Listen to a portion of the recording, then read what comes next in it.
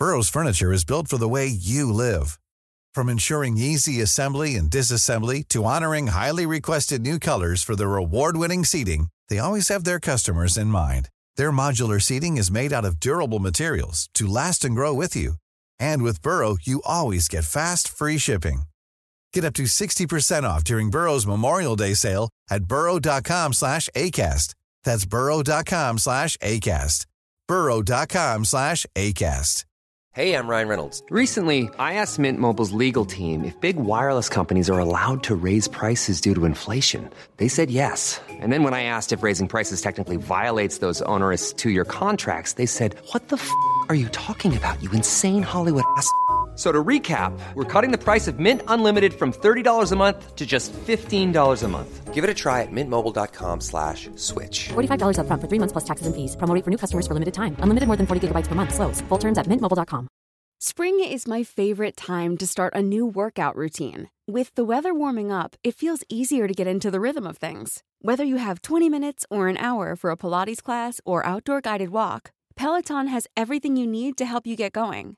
Get a head start on summer with Peloton at onepeloton.com.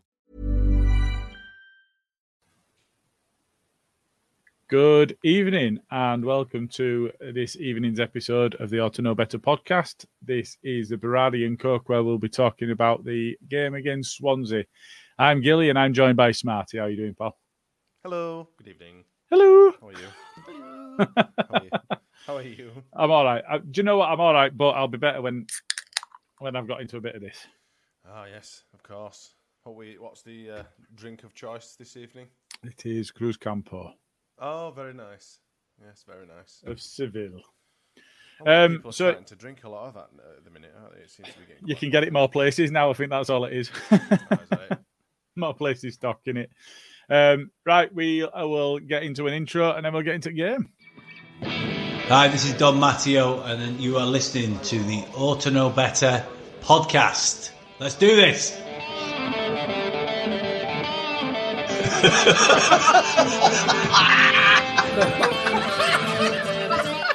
You look like fucking Brolin, you're a Leeds hating bastard. Look like some sort of fucking weird floating head. No. He's a utensil player a bit, innit? I mean, I feel a bit right, dickhead. Nothing spectacular, really.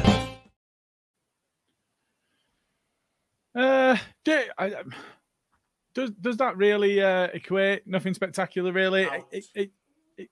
Out. Sorry. Get it held.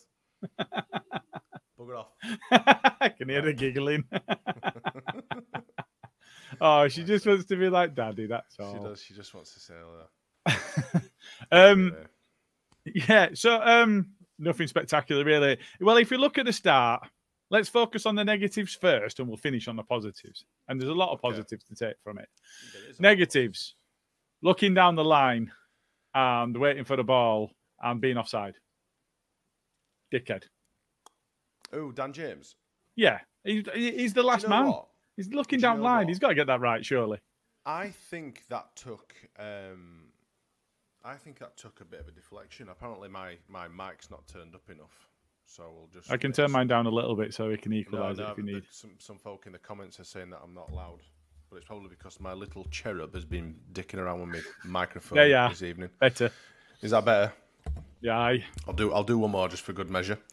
When I've actually looked back at it, because I kind of did think, that looked like. I mean, I would obviously I sit in the south stand, so I'm a bit like. Pretty much nigh on parallel to it, so you couldn't see, but I thought that looked like it took a little bit of a nick. And if you actually watch the replays of it, if you can watch the EFL highlights or whatever, it does look like it takes a slight nick off the defender when Jorginho's crossing it in. So I don't actually think. I mean, I haven't seen another angle, so I can't prove my theory. But I don't actually think that it should have been offside. I think he were onside. I think it took a deflection. But you're right. I mean, to say. It's probably down to his speed, maybe he got there a little bit too quick. But he is so quick. He can give himself a little bit of extra pace. He's waiting for the ball to come to him, so he could have waited for it. But maybe we're being overly harsh, or maybe I'm being overly harsh. But it feels to me like if you're a winger that's coming in, you can watch everything that's going on between ball and you need to be onside. He did rifle it across though, didn't he? I mean, he did hit it with some pace, like, so I suppose you had to get there enough, in enough time to be able to get on the back end of it. But we're not professional footballers. I can't move as quick as Dan James, so I can't really comment too much. Yeah, exactly, and he made it. Yeah, exactly, he made it count, or not so much. But it ended up in goal, even if it were chalked off. And then the other side of things is 20, 30 seconds later, it's in goal at the other end. Now, what a cracking assist from Strike that is! I mean, brilliant. Hell of a flick. Cushioned it right into his path. He didn't even have to change pace. Being slightly facetious, it would have been naive. Smidge. It would have been naive, and usually Rodon is there. And he were a few yards behind, wasn't he? Yeah. I think if he didn't have such a sexy pirate hairstyle and had more of a baldicus look like yourself, your good self, I think he might have got a little bit more on it. But he kind of like you said, it kind of just tried to. He obviously hadn't looked behind him, but why would he? Yeah. They've lumped it forward. He's tried to flick it back onto Melly. He hadn't made a decent enough connection, and their attacker was about 8 stone wet through. Has managed to get on the end of it. And to be fair, it's the first time. It's the first time and he's taking it very, very well. So you have to kind of doff your cap to me because it was a hell of a finish for them. But we were all still going, I mean, did you go last night? I didn't, mate. No, work commitments, I'm afraid. So everyone were like, what the frigging hell's going on? Surely that were a goal, blah, blah, blah, blah. And all of a sudden, ping, they've scored. It's like, what the fucking hell? We were all like, has that just happened? Has that actually just happened? Everyone were in shock. It was like, I mean, there were kind of an eerie silence going across the whole stadium, to be fair. We were like, what have we just witnessed? What the hell is just going on? And then, obviously, the chaos commenced with a lovely bit of interchange play and a very well-taken goal by Mr. Pirro, who surprisingly celebrated the way he did, actually. I kind of half expected him to say that he literally left that club 3-4 months ago to downplay his celebrations a little bit, but he didn't. He gave it full pelt, and fair play to him. I'm all for that sort of kind of shithousery. But you look at it and you've got Pirro scoring, you've got James scoring. It's got to hurt, hasn't it? Yeah. It has got to hurt. I think, to be fair, I mean, with the James thing, I mean, obviously Rodon played for Swansea as well before moving to Spurs, but with the Dan James thing, he's been gone for a fair few years now, hasn't he? He's old news now, I suppose, and he's played more games for us than he did for them anyway, by a fair margin, to be honest. I think he only played 33 games for Swansea in 5 years, I think he was there, including a couple of years in youth setup. So I don't know, but I think with Pirro, it's probably a little bit more raw, especially after obviously we nicking him this season. And him running away, doing his whole telephone celebration, and then kissing Badge just to really, really rub salt in the wounds. Kissing Badge after 3 months, what a guy! So yeah, I've seen a few people on X, Twitter, whatever you want to call it, kicking off and calling him a bastard and all that sort of thing, and how dare he? It's a total lack of respect, and I'm just like, this is brilliant. I'm absolutely all for it because I just know if it were if the roles were reversed or whatever, we would be absolutely furious. Fuming. Absolutely furious. But, that's what it is. It's what makes it a little bit more enjoyable, doesn't it, I suppose, of football. But, yeah. Well, and that's part of the edge, isn't it? And you look at, Norwich took plenty of players' offers. Before that, Spurs took players' offers. And, being on the other side of it, it's a much nicer place to be. But, yeah, Pirro kissing the Badge. James... We're tapping the badge as he celebrated as well. Dan James loves it, though, doesn't he? I mean, he absolutely loves being at Leeds. He loves being at Leeds. And, you could see it. He was absolutely heartbroken when he went to Fulham on loan. But it's actually nice. I mean, obviously, that wasn't of his doing. It was Jesse Marsh who sent him away, wasn't it? And, I mean, we can't really comment too much about that. He didn't like to play with wingers, and we had quite a few, so someone had to go. I mean, he brought Nonto in, off the back of Dan James going on loan to Fulham. So it wasn't all too bad. But it's nice to have him back because he's effective. And at the end of the day, he's one of his most effective players. And he's playing really well. His form's right up there. So you can't knock what his contributions are at the minute, Dan James. Really agreed. And let's not talk Marsh up too much for bringing in non-talkers. And I will say, I said the same. He said he wasn't ready.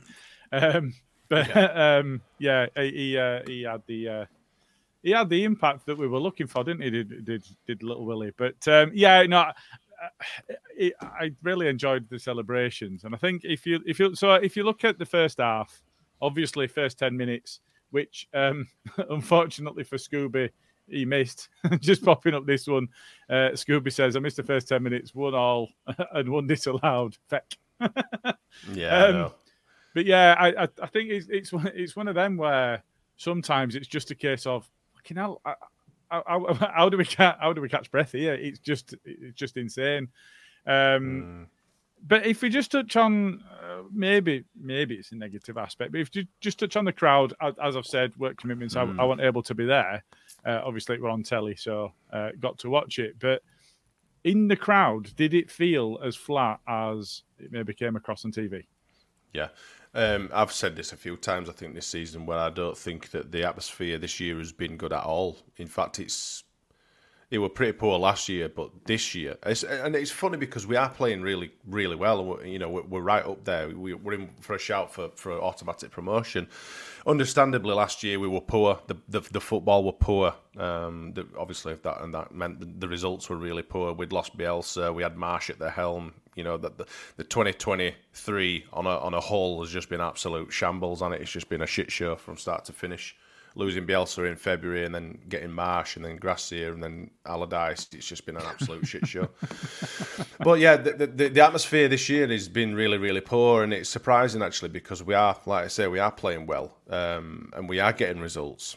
And I just can't put my finger on it. I mean, a lot of people have said it's because the football's boring, which is a wonderfully out there take. I mean, people will obviously have their own opinions and things, but I don't think the football's boring in any way, shape or form. In fact, it's the most enthralling, thrilling fucking football I've had. Well, certainly in the last 12 months before. That's for sure. 12 months, 9 months, whatever the season is. But yeah, other people have said, it's because it's a Tuesday, it's midweek, but it never used to be this poor when we used to play Tuesdays before, when we've been in the Championship, or Wednesdays, etc., Fridays and stuff in the Premier League. And it's never been this bad, but I cannot put my finger on it. I really, really don't understand. I don't know why. Because even like under your lights, and maybe I'm remembering Champions League days, which obviously are very, very different, but Elland Road under lights, I've always really liked it. It's been a bit special to me. Yeah, I think everyone does. I think everyone prefers a night game to an afternoon game. Don't know what it is. Like you say, maybe it's the lights. Who knows? It was nice, crisp, cold evening. I mean, I love it. I prefer it much prefer it when it's colder than when it's warm. I know I'm a small minority probably, but I really do. I like wrapping up and going and watching a decent game of football. But yeah, I really just can't put my finger on it. Obviously, maybe some people in the comments can add their opinions to it and potentially why it might be the case, but no one that I've spoken to so far can really highlight or kind of conclude as to why it's so poor. I really don't know. So there's a lot of, I say a lot, maybe I'm overestimating it, but there's been certain comments I've seen on Twitter that's talked about the atmosphere, and it's talked about if it's not with Somerville or Rutter, then it's kind of pedestrian, and we're just passing it around at the back. We've got control of the ball, but we're not really doing anything with it. And it'll take 5 minutes, then we get it into one of them two, and then we look like we come alive. And because it's slow, fast, something's happening, and then slow again, it kind of kills the crowd off. I think as fans, if that's the case, we've got to get over ourselves. Absolutely, yeah. Because it's effective. We're third in the league. We had a nightmare start to the season, and we didn't know what the squad were going to look like, who we were going to have playing for us through the season. And Farke's come in, and let's be fair, he's done a miraculous job to get us to where we are now. Absolutely. And you look at it, and we'll come on to it in a little while, but Leicester aren't as far ahead as they were, or as they could have been after last night. We're in touching distance, and we've beaten Swansea. All right, Swansea have struggled so far this season, but in actual fact, the history that we've got against them, we all remember the Pablo bit and that sort of stuff, but we've struggled to break them down in the past. We've struggled to get the points against them. And we beat them 3-1 last night. And we were in control. And I think it's a case of we've just got to liven up a little bit. And recognise that it's not going to be champagne football 100% of the time, because that only happens under true genius, and you can't have true genius at the helm of your club 100% of the time. So it's effective, it's working for us, and get on board and enjoy the ride. But like you say, you've already alluded to the fact that the atmosphere goes hand in hand with the football that's on display, but it also goes with the away fans. And I mean, this is no slight on the Swansea fans, because we know obviously it's a hell of a journey. Although I believe that we probably would have sold out, but that's us. Leeds always take more, blah blah blah, whatever your fucking narrative is. But yeah, I think there were I dare say a couple of hundred Swansea fans, and they just aren't going to make that much noise. You could barely even hear them when they scored, and then I sit right next to them. So if you're not getting that kind of interchange of banter with the and obviously the bits of singing that both sets of fans do, you're going to lose your atmosphere like that anyway. I think that obviously in the first 10 minutes it was rather hectic. Well, especially the first 5 minutes when there were 2 goals scored. Well, 3 if you include the one that we were obviously disallowed. But I think for a small period as well in the first half, when it seemed to get a little bit rowdy in certain pockets of the stadium, because we seemed to maybe over 15 minutes get a bit slack and losing concentration a bit. And Swansea played decent football at times, and they pressed in quite effectively as well. They put us under the cosh for I'd say probably for a good 15, maybe even 20 minutes, when I half expected us to concede again, because I thought these have got the tails up and they're actually playing really good football, and they're keeping possession really well as well. So there were a brief moment. I think Ampadu wasn't really covering himself in glory either. He were being a little bit sloppy and a little bit, I don't know, he wasn't very Ampadu-ish. And then, of course, he played that absolute blinding ball through to Rutter, and the rest is history. And to go into 2-1 at half-time after that sort of, weathering the storm with the 15 minutes where they were really taking it to us, and obviously going in at 2-1 at half-time, that's a real plus. And then in the second half, they didn't really get a sniff, did they? I think that were it then. I think you kind of got the feeling that they'd kind of just given up in the second half, especially after the third goal. Dan James slots it in, and you didn't really hear a peep from them. It was kind of just like, right, we'll just play this out as it is. And then their gaffers alluded to that. Michael Duff. I've not seen any interview. So. He spoke about conceding poor goals at poor times, and I think if you look at the timings, we scored not long after they did, and we scored right on the cusp of half time. And if you're going to pick out a time to score, it's going to be when your opponents have just gone ahead. You want to score then. You want to peg it back. Yeah. And if it's 1-1, you want to score just before half time, because it changes the entire makeup of the half-time team talk, the decisions the gaffer might make, and it forces the opposition to do something about it. I think just as an extension of that, and the comments that Michael Duff made, he said Elland Road's not a place you can come and just sit deep and try and hurt them on the break. You've got to come here and play football. And a lot of teams do, though. Well, that's one of the strangest comments I've seen, because the teams that frustrate us and the teams that sit deep and go, come on then, what have you got? Rather than trying to play against us and allowing us to play through the lines and allowing us to press them, because we know that there's a high chance of us winning the ball at some point somewhere, rather than them just countering with the forwards. Those are the sides that we actually do really well against. So it was strange to me that they played in such an open fashion in the first half.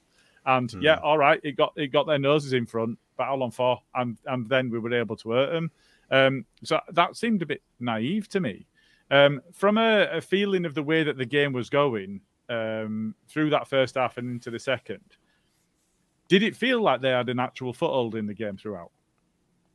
Not throughout, no. But like I said, that small period of time in the first half where they seemed to, I don't know whether they changed tact or whether they were trying to sniff us out or what, but they seemed to be holding on to the ball a hell of a lot better. Their interchange of play was very, very good. The little passing and movement and stuff. We seemed to be all a tither with it, really. We were like, we just completely lost our shape. We were still managing to obviously keep them out, but they were really effective with how they were keeping possession of the ball as well. And that's not really something I ever watch out for, really. I don't really watch a team, or specifically not an opposition team, and how they're actually playing their game. Not a lot, but I was actually watching them a lot closer last night, and I was quite impressed. Then number 33, I think he's called Bashi Humphreys or something like that. I think he's a Chelsea. I looked him up. He's a Chelsea kid on loan there, and I thought he played very, very well. He was doing some sort of weird kind of. Yeah, he was doing some sort of like weird little dance thing warming up, and I went to one of the lads. I went, "Who the fucking hell is this knobhead? What does he think he is?" And he wasn't a bad player. But yeah, in little bits, I was quite impressed with how they play. They certainly don't play like where the league position would show. I mean, I think the 17th, 18th, maybe even might even be lower than that. I think 18th. There are a couple of places. Yeah. They certainly don't play like a team that's in 18th position. So they're 1 point ahead of Huddersfield, who were 21st. I've no doubt that they will climb the league, especially if they play like that a little bit more. It's just a shame that they don't have a decent enough striker because we slapped him. We absolutely. I mean, there is that. We swiped him a few months ago. The 1 point ahead of Huddersfield in 21st, but by that same token, they are Blackburn is 7th on 28, and Swansea have got 20. So that's just how tight it is at the moment. Yeah, it's very, very tight, isn't it? It is. Those three teams at the bottom, I mean, I think it's safe to say that Rotherham, well, maybe not Rotherham, but Sheffield Wednesday, they fucked it. Yeah, I think so. Which is really surprising given how well Ipswich are doing as well. I think Rotherham might struggle, but you never know. They don't play too bad. I think their home form is obviously a lot better than their away form, so if they can keep that kind of ticking over... It is, but if you look at the goal difference, there's only one goal difference between them and Sheffield Wednesday, and it's just horrendous. Yeah. So, I think out of them, QPR, maybe, I'll be honest, I think the bottom three, I mean, fingers crossed Huddersfield drop into there, but the bottom three, I think we'll probably stay the same all season. Rotherham and QPR might swap places, but I think we're looking at the bottom three. Town got a decent result against Sunderland, They did, yeah. Town aren't a bad setup, really. There is a good this, and you hear people saying it all the time. Yeah, of course it would be. It'd be hilarious. I mean, Wednesday and Town to go down, it'd be absolutely fantastic. But I think sometimes we have to take a step back and realise that there are a lot of quality teams in there, and it only takes a little bit of quality, a few additions of good players. I mean, we're absolutely brimming with good quality players, but the teams maybe from like, I don't know, 6th or 7th down, they've all been in here for a fair amount of time, and they have got little pockets of quality, whereas our squad is literally brimming with it. So you would expect our squad to go and beat these kind of teams. Yeah. But every now and again, your Huddersfields, your Rotherhams, your Sheffield Wednesdays, they will put in a decent performance against you, which may take you by surprise, whether that's us and others, Leicester again, other teams getting maybe complacent and not really taking it seriously. And them teams will bite you in the ass because, they're absolutely up for it. I mean, let's talk about it now. Sheffield Wednesday last night. Exactly. It's unreal. Who saw that coming? Especially once Leicester got the noses in front, you're thinking, well, that's that one done then. Exactly. It's mad. We had a couple of people not DMing us, tweeting myself and you actually. I think he's a Leicester fan, wasn't he? After we drew with Rotherham and stuff like that, giving us some shit after saying that. Didn't we call Winks not a fraud, but we just said he wasn't as good as Ampadu. And then he turned around and said something. Rodri? Oh, yeah, that was it. Yeah. He said he was Rodri. He was comparing Winks to... He was saying he was the championship Rodri, wasn't he? Yeah. Fucking hell, dickhead. And we were just like, he's not even best bloody player in the league, etc., etc. And it's just, yeah. So. I mean, it's mental. Absolutely mental. But I think you are right, if you touch on Ampadu, and yes, absolutely, that the ball that he played to Ruta was unreal. I mean, the touch to bring it down and kill it the way that he did, perfectly into his own path. It's absolute filth. It really is filth. Yeah. And then to put it away, which has been his undoing so far this season. He's been good at getting into positions with the ball at his feet, but then it's all over the place. He didn't make any mistake at all last night. But to talk about Ampadu, I think that was one of the poorer games I've seen him have. Yeah. It just, I don't know. Somebody said in the comments earlier on. In fact, it's Scooby. I'll just pop it up there because you thankfully you'd starred it. What happened to all the "Don't Burn Arch Out" talk? That's all just disappeared. It was good ball by Ant, but they did just stand off him and let him.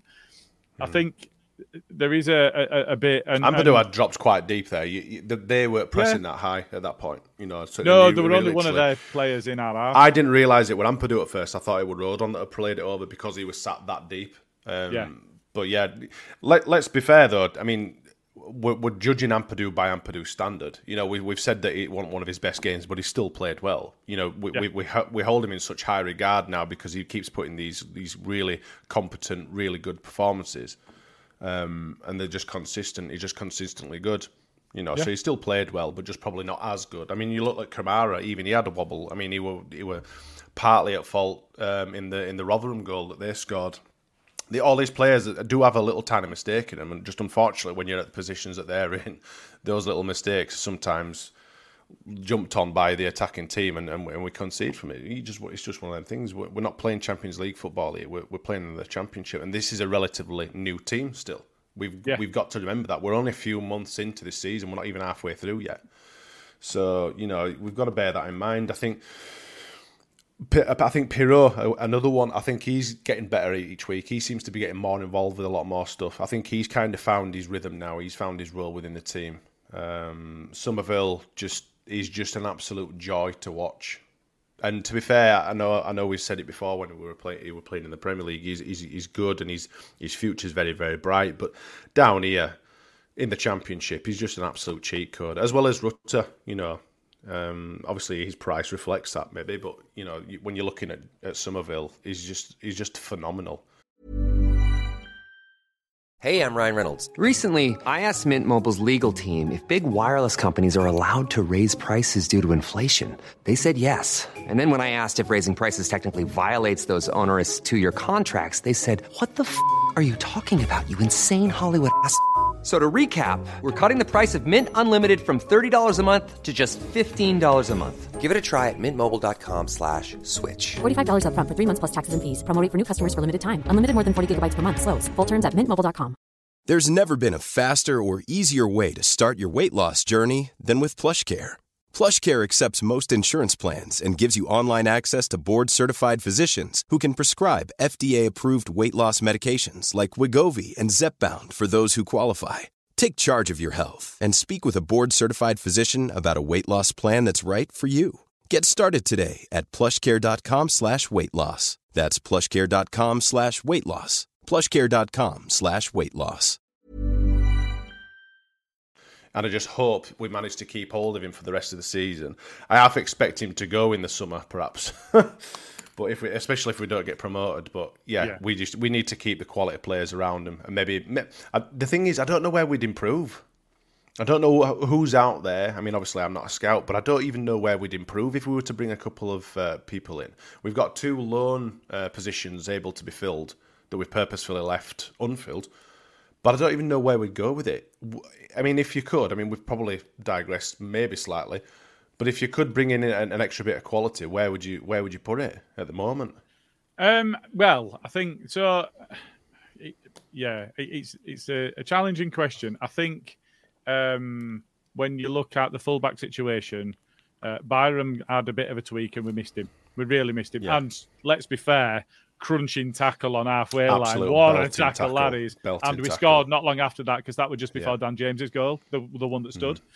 So Sam Byram's actually been a bit of a revelation. And I think that you can't really overstate that because so many people, and again, I'm going to put my hand up, had kind of written him off before he signed, thinking, what on earth is he doing back? Never go back and all of that sort of shit.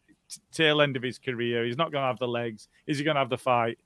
Absolutely, he's blown those doubters away. And but when we don't have him, we are struggling. Firpo's been out a long time. Yeah. He's not having much impact when he comes on. Gray's doing well. I like Gray in the middle. Well. I mean, to be fair, Kamara and Ampadu, they're doing well enough to not be of a concern. But I like seeing Gray in the middle as well. He's doing all right at right back now. Again, I detracted and said, after these first couple of games, I'm like, well, he's not a right back, so you've got to give him some leeway. But it's rare that now you look at him and go, you've not had a good game at fullback. You're thinking, no, you're doing perfectly well. But I think cover there, when you look at Ayling, and Spencer's been out a long time. He's had, 10 minutes for us? He looked Strange great. for Spencer to come straight back into the team and obviously Ayling to be left out, though. That says a lot, doesn't it? And it does. Although, having said that, Farke's been quoted today as saying that Ayling might land an extension, which, again, is strange based on the fact that he didn't get in the matchday squad last night. When's his contract run out? I think it might be end of season. And they're talking about the potential for a 1 year. But maybe that is because he's dropped off in training a little bit. Maybe he's not quite as motivated as he would have been if he were in the first team and whatever else. But it's difficult without being able to see exactly what's going on. But I think maybe a Dallas that can play a left or a right and do either well. In fact, is that Byram? So yeah. Are you bringing in somebody? I think a lot of it does hinge upon Jed Spence's fitness, and if they're expecting that that's just a one-off, it was just a short-term thing, and there's no concern, then you are actually struggling to find an area of weakness in the side. You look at the wings, and you've got Anthony and Nonto to come on for James and Jimmy. Jimmy and Nonto can both play centrally if they need to. Yeah. We won't talk. I think we'll probably lose Nonto in January. I think a lot of it depends on how much. If not for a loan. Yeah. If not for a loan, I think maybe, and we may bring in someone else. I don't know about him, but like you say, I'm struggling. I think a few people in the comments have said, maybe a number 10, but that means we're losing Pirro out of his position. And I've said this before, and I'm going to re-quote myself: you don't change a winning team. Just to go out and get someone who's better on paper doesn't necessarily mean that he's going to perform better on the pitch or in that role within that squad. You could go get fucking Zinedine Zidane. He might not chuff in play as well as, well, obviously you want a number 10, but you get where I'm going. He might not play as well as Rutter or Pirro will in those roles. You just don't know. It's a gamble. And then obviously you're going to, if you get someone to potentially replace Pirro, who has done nothing wrong in my opinion, then you're going to upset the whole flow and the whole dynamic of the squad. So you have to be really, really careful with doing something like that.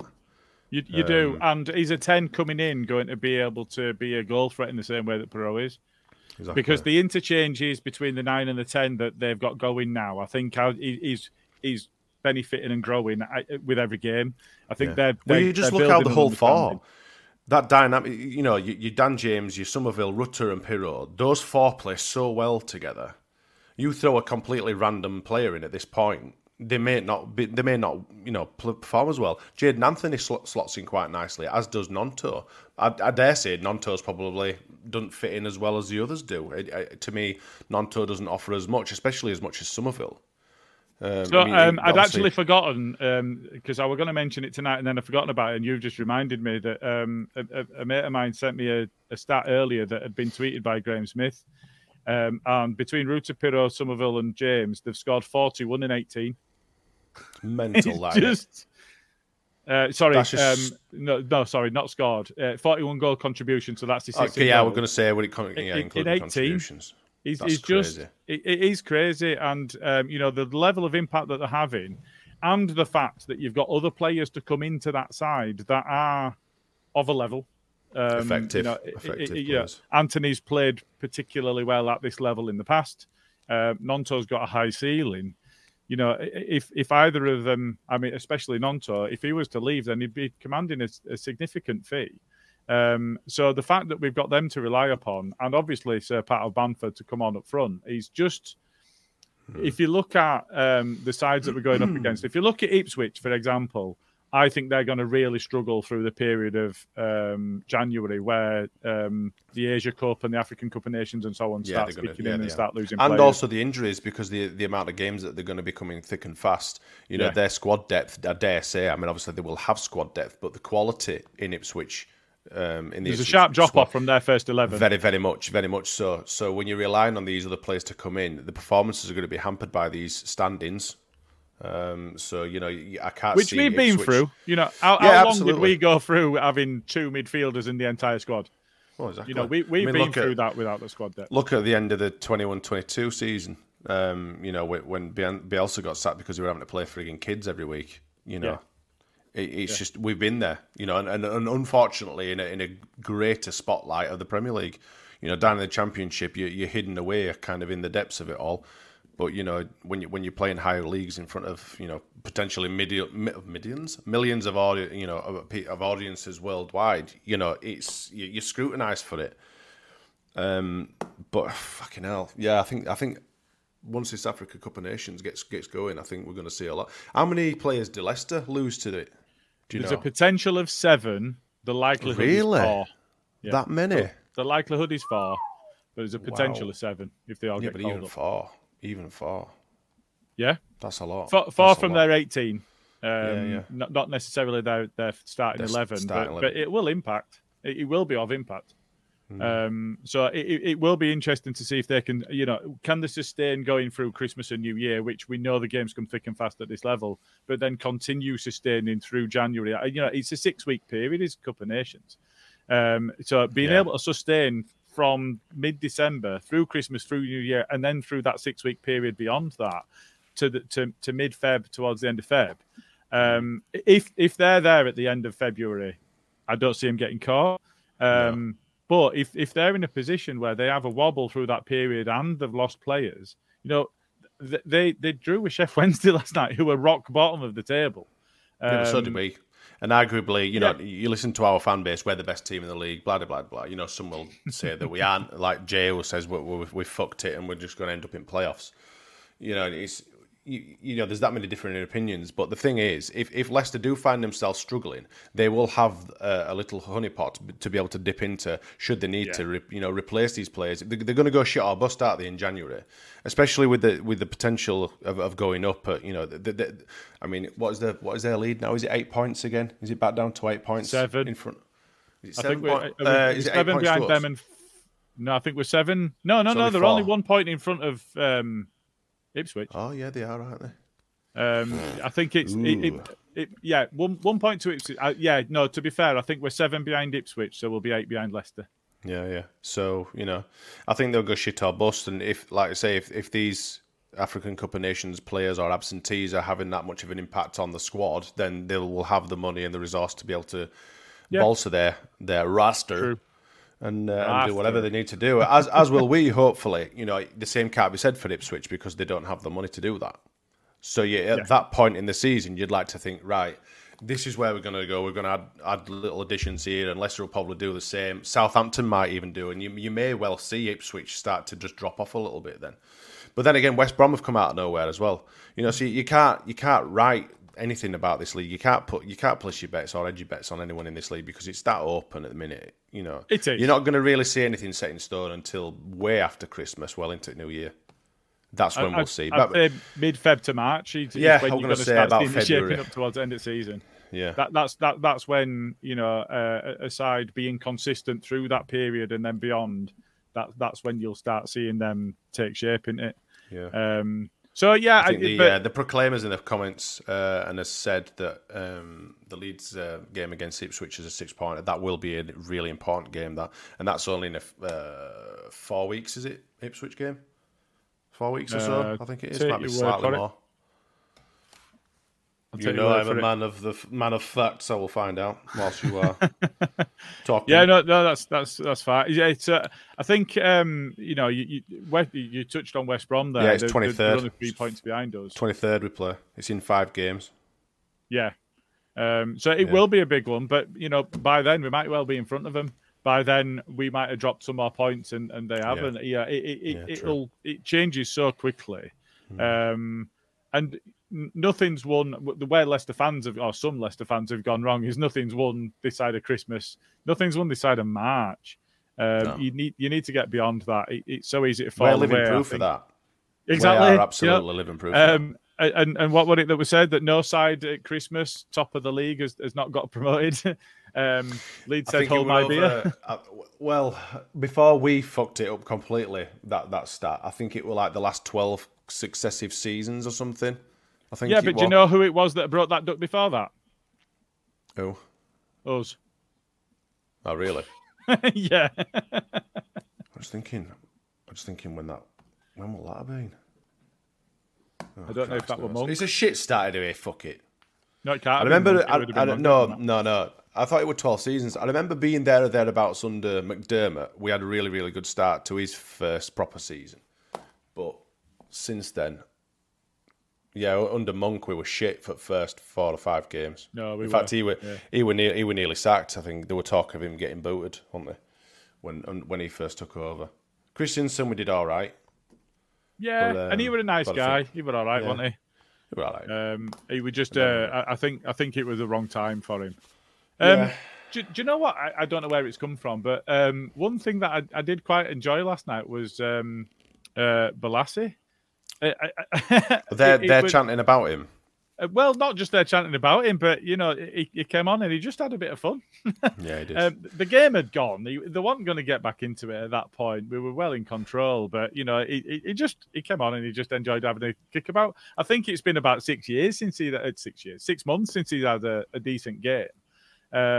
So being able to come on at Elland Road, first game back, he just went on and enjoyed it. I like that. So yeah, that's not so bad.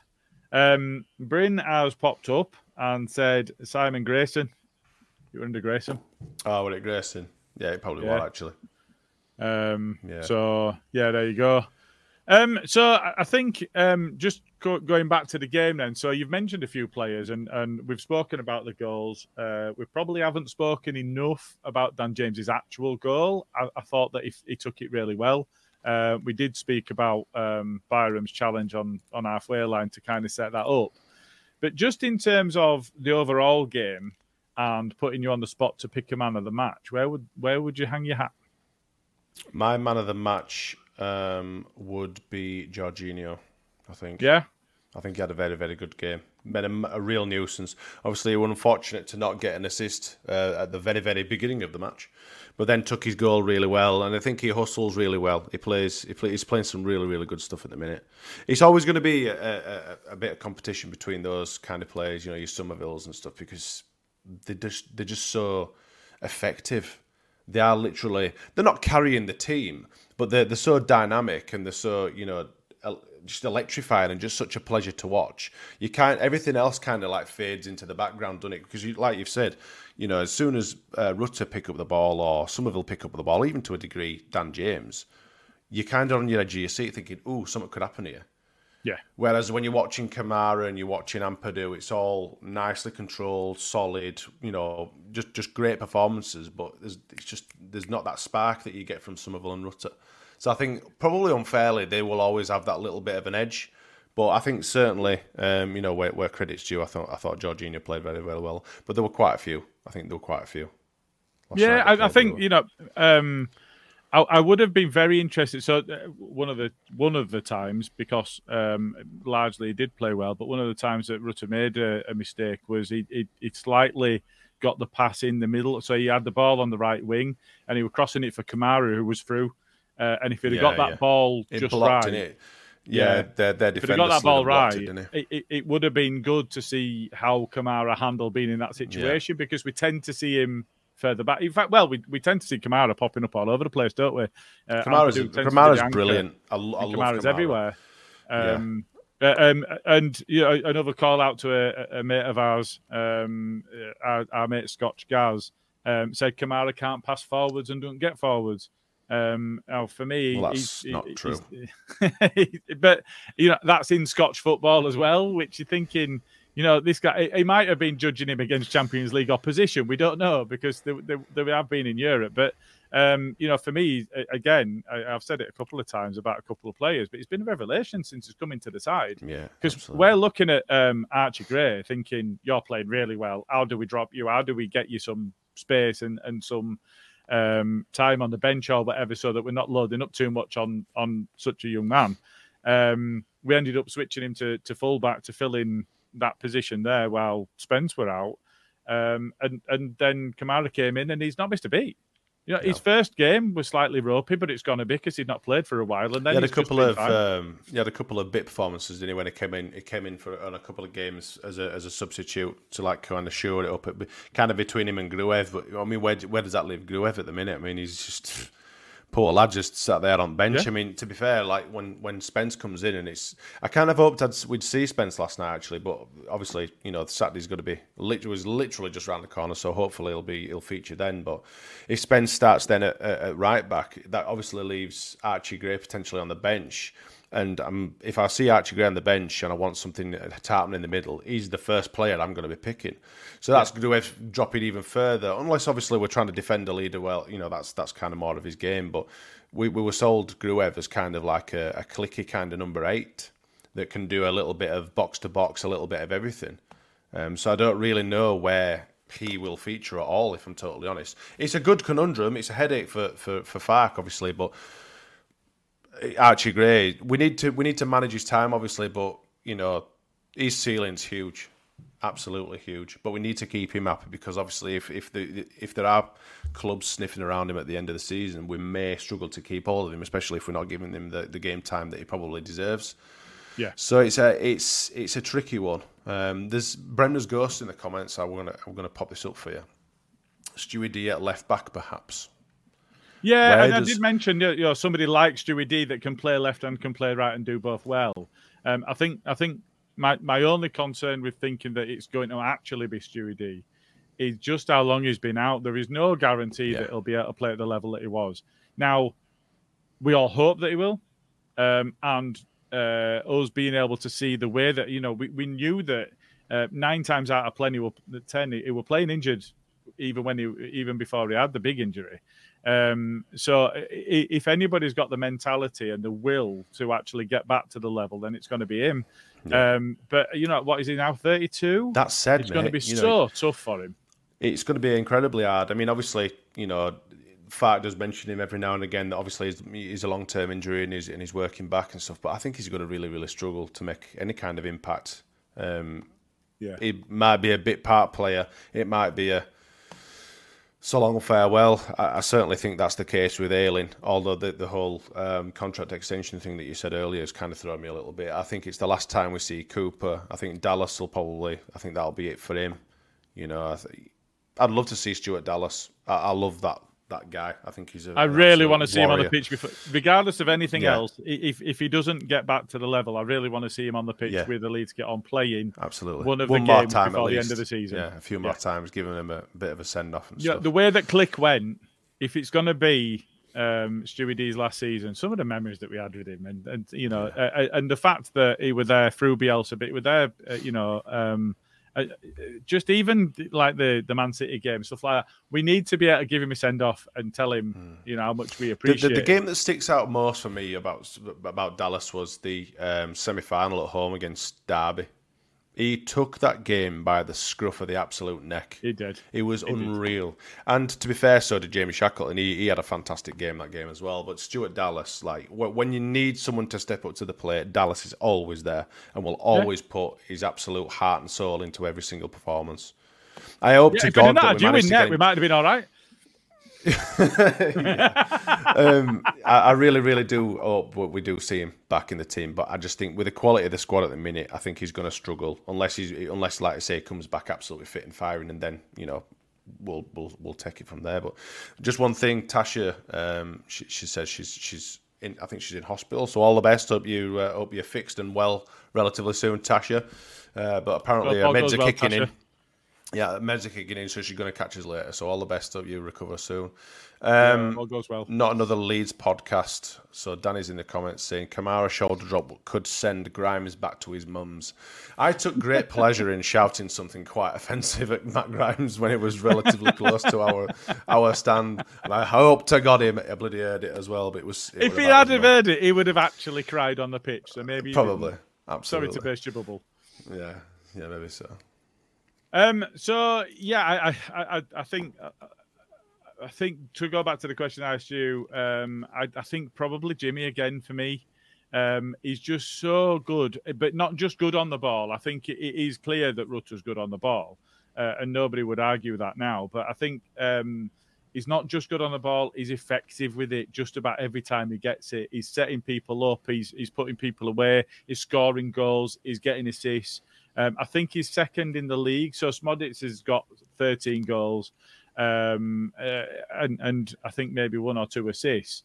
And in terms of goals and assists, I think he's the only person that Jimmy's behind if you combine goals and assists.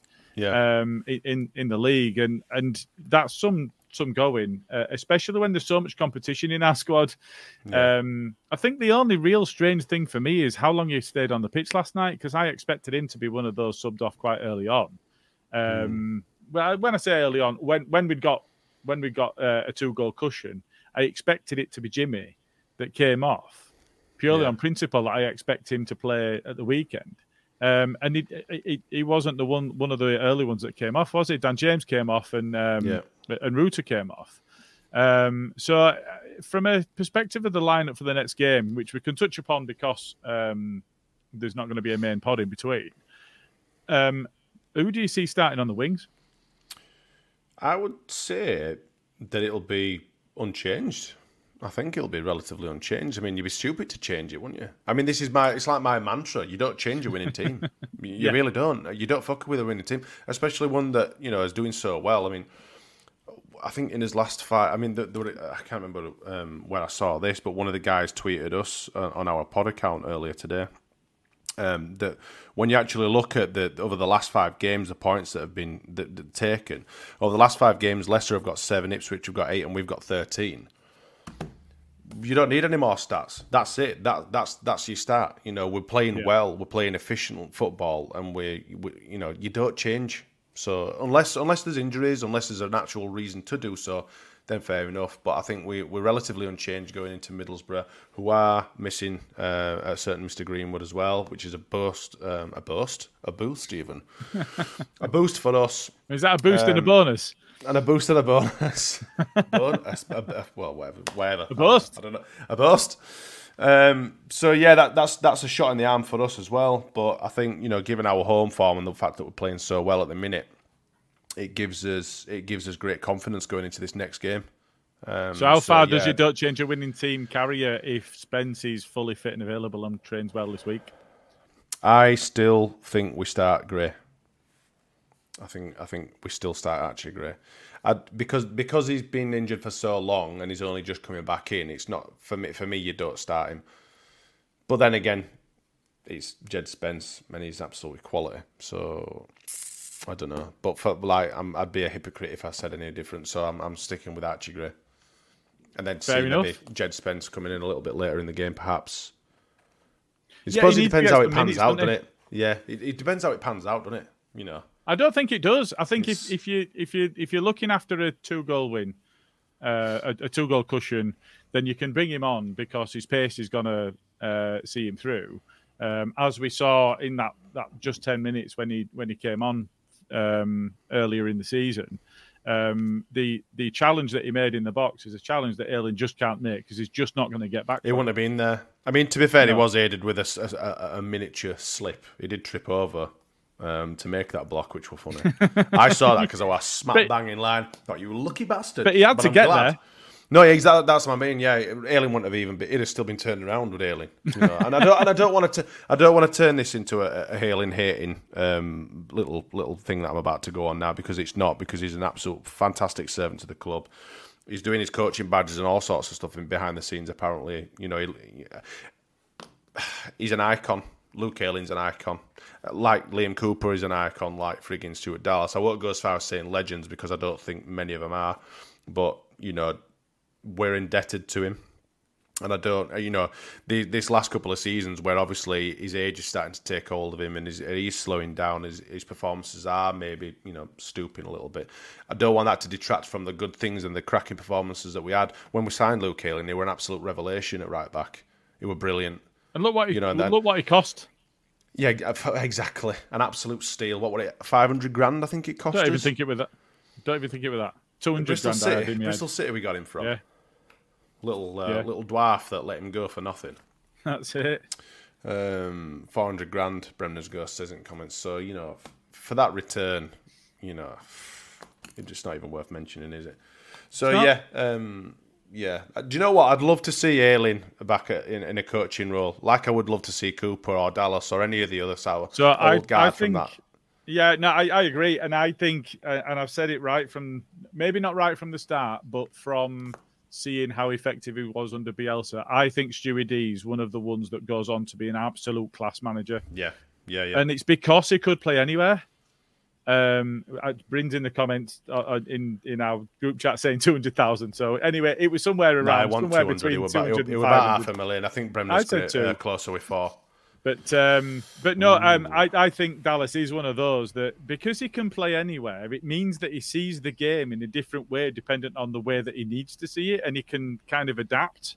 And being able to adapt, I think lots of people, when they spoke about Glenn Hoddle before he retired, said that he was going to be a world-class coach because of how good he was as a footballer. And actually, beyond being England manager, what he'd said is he'd always struggled because he asked his players to do things that he could do, but they couldn't do it. they weren't as good as him. Dallas is so adaptable and sees the game so well. And that's why he's so adaptable. I think that's something that he'll be able to leverage as a gaffer, and I think he'll do really well. That's where the original utensil comment came from. It is. That was me describing Stuart Dallas as a utensil player when I actually meant utility. As rightly you clipped me, you bastard, and now it's forever ingrained in our podcast. We've had a question of how much was Dallas. I think he was. It's all right. Him coming off now when we're about to bugger off. I think he was about 1.2, 1.3 with Dallas. So he wasn't cheap, but at the same time, no, Dallas wasn't cheap. We're going from Brentford, but I think I've just had a quick Google and Bryn's right. It was 200,000. You mean Gilly's right? Because Gilly said it before Bryn did. Oh, did he? Luke has he joined wrong link? The silly sod. I don't know. He's gone now. Cat spake. What a dickhead, little pod whore he is. That's right. He's on with Joe. He's going on with just Joe, in here. Oh, Joe friends. What a dick.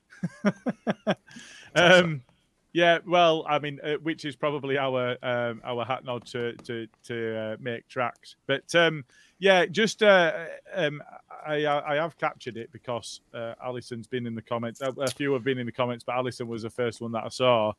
I'm going to put you on the spot now, and I'm going to ask you for a prediction. And the first one I'm going to say is Alison said 1-1. Really? Which for the fans' prediction would be minuses if we end up getting the result. So, Yeah. We'll see how that goes. But where are you going to go? I think I'm going to go 2-1 Leeds. Oh, I've written mine. I've gone 2-1. Have you gone 2-1 as well? Yeah. I think it'll be a good game. Middlesbrough aren't a pushover. They're a good team. And dare I say it, they've got a good manager who likes to play good football. So I think it'll be... Scum. Yeah, he's scum. But they play decent football. I mean, they were right up there end of last year, and they've had a bit of a slow start to this season. But I think with a little bit of momentum, they'll kind of climb the league a little bit. But yeah, I think we'll have the upper edge on them. I think our quality will be too much for them, and I think we'll probably beat them. But stranger things have happened. And when you see a side in 10th, you think, well, they can't be doing particularly well. They are 3 points off 6th. It's just how close the league is. They are really only compact. 8 points behind us, and that's how far we are behind Leicester. Yeah. It's not. This is what I mean. Like, we're thinking, oh Christ, they're right up there, but people have completely written us off as contenders for the league and say that Leicester have pretty much won it already. It's like, come on, man, have you listened to what you're saying? It would be very easy for Middlesbrough to leapfrog a few sides and end up 4th, 5th, 6th within a couple of games. Beyond us, obviously, because they're not going to get us anything against us. I think, like you say, once we get this winter out of the way, once we've all been battered and bruised over the Christmas period, I think we're going to see some daylight between a few teams. I think we'll see some gaps opening up at the top end of the table. But it's going to be fun and it's going to be chaos.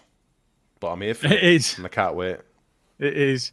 I just to go back to the theme that we started off with, really, is I think just as fans, we just got to suck it up and do our best to enjoy it, because it's not going to be champagne all the time. No. We're going to play against some absolute fucking dross, and we're going to really struggle sometimes. We're going to struggle. Well, we already have. Yeah. So let's just get into it and enjoy being there and enjoy being towards top at league. And we Leeds United and we're going up. That's right. Right, thanks to everybody that's got involved in the comments again. Thank you to yourself, Mr. Smart, who I might see soon in maps and guns and shooting. Yes, absolutely. And yeah, everybody enjoy your evening, and let's get into them bastards at the Borough and another 3 points at the weekend. We'll see you all again soon. Take care.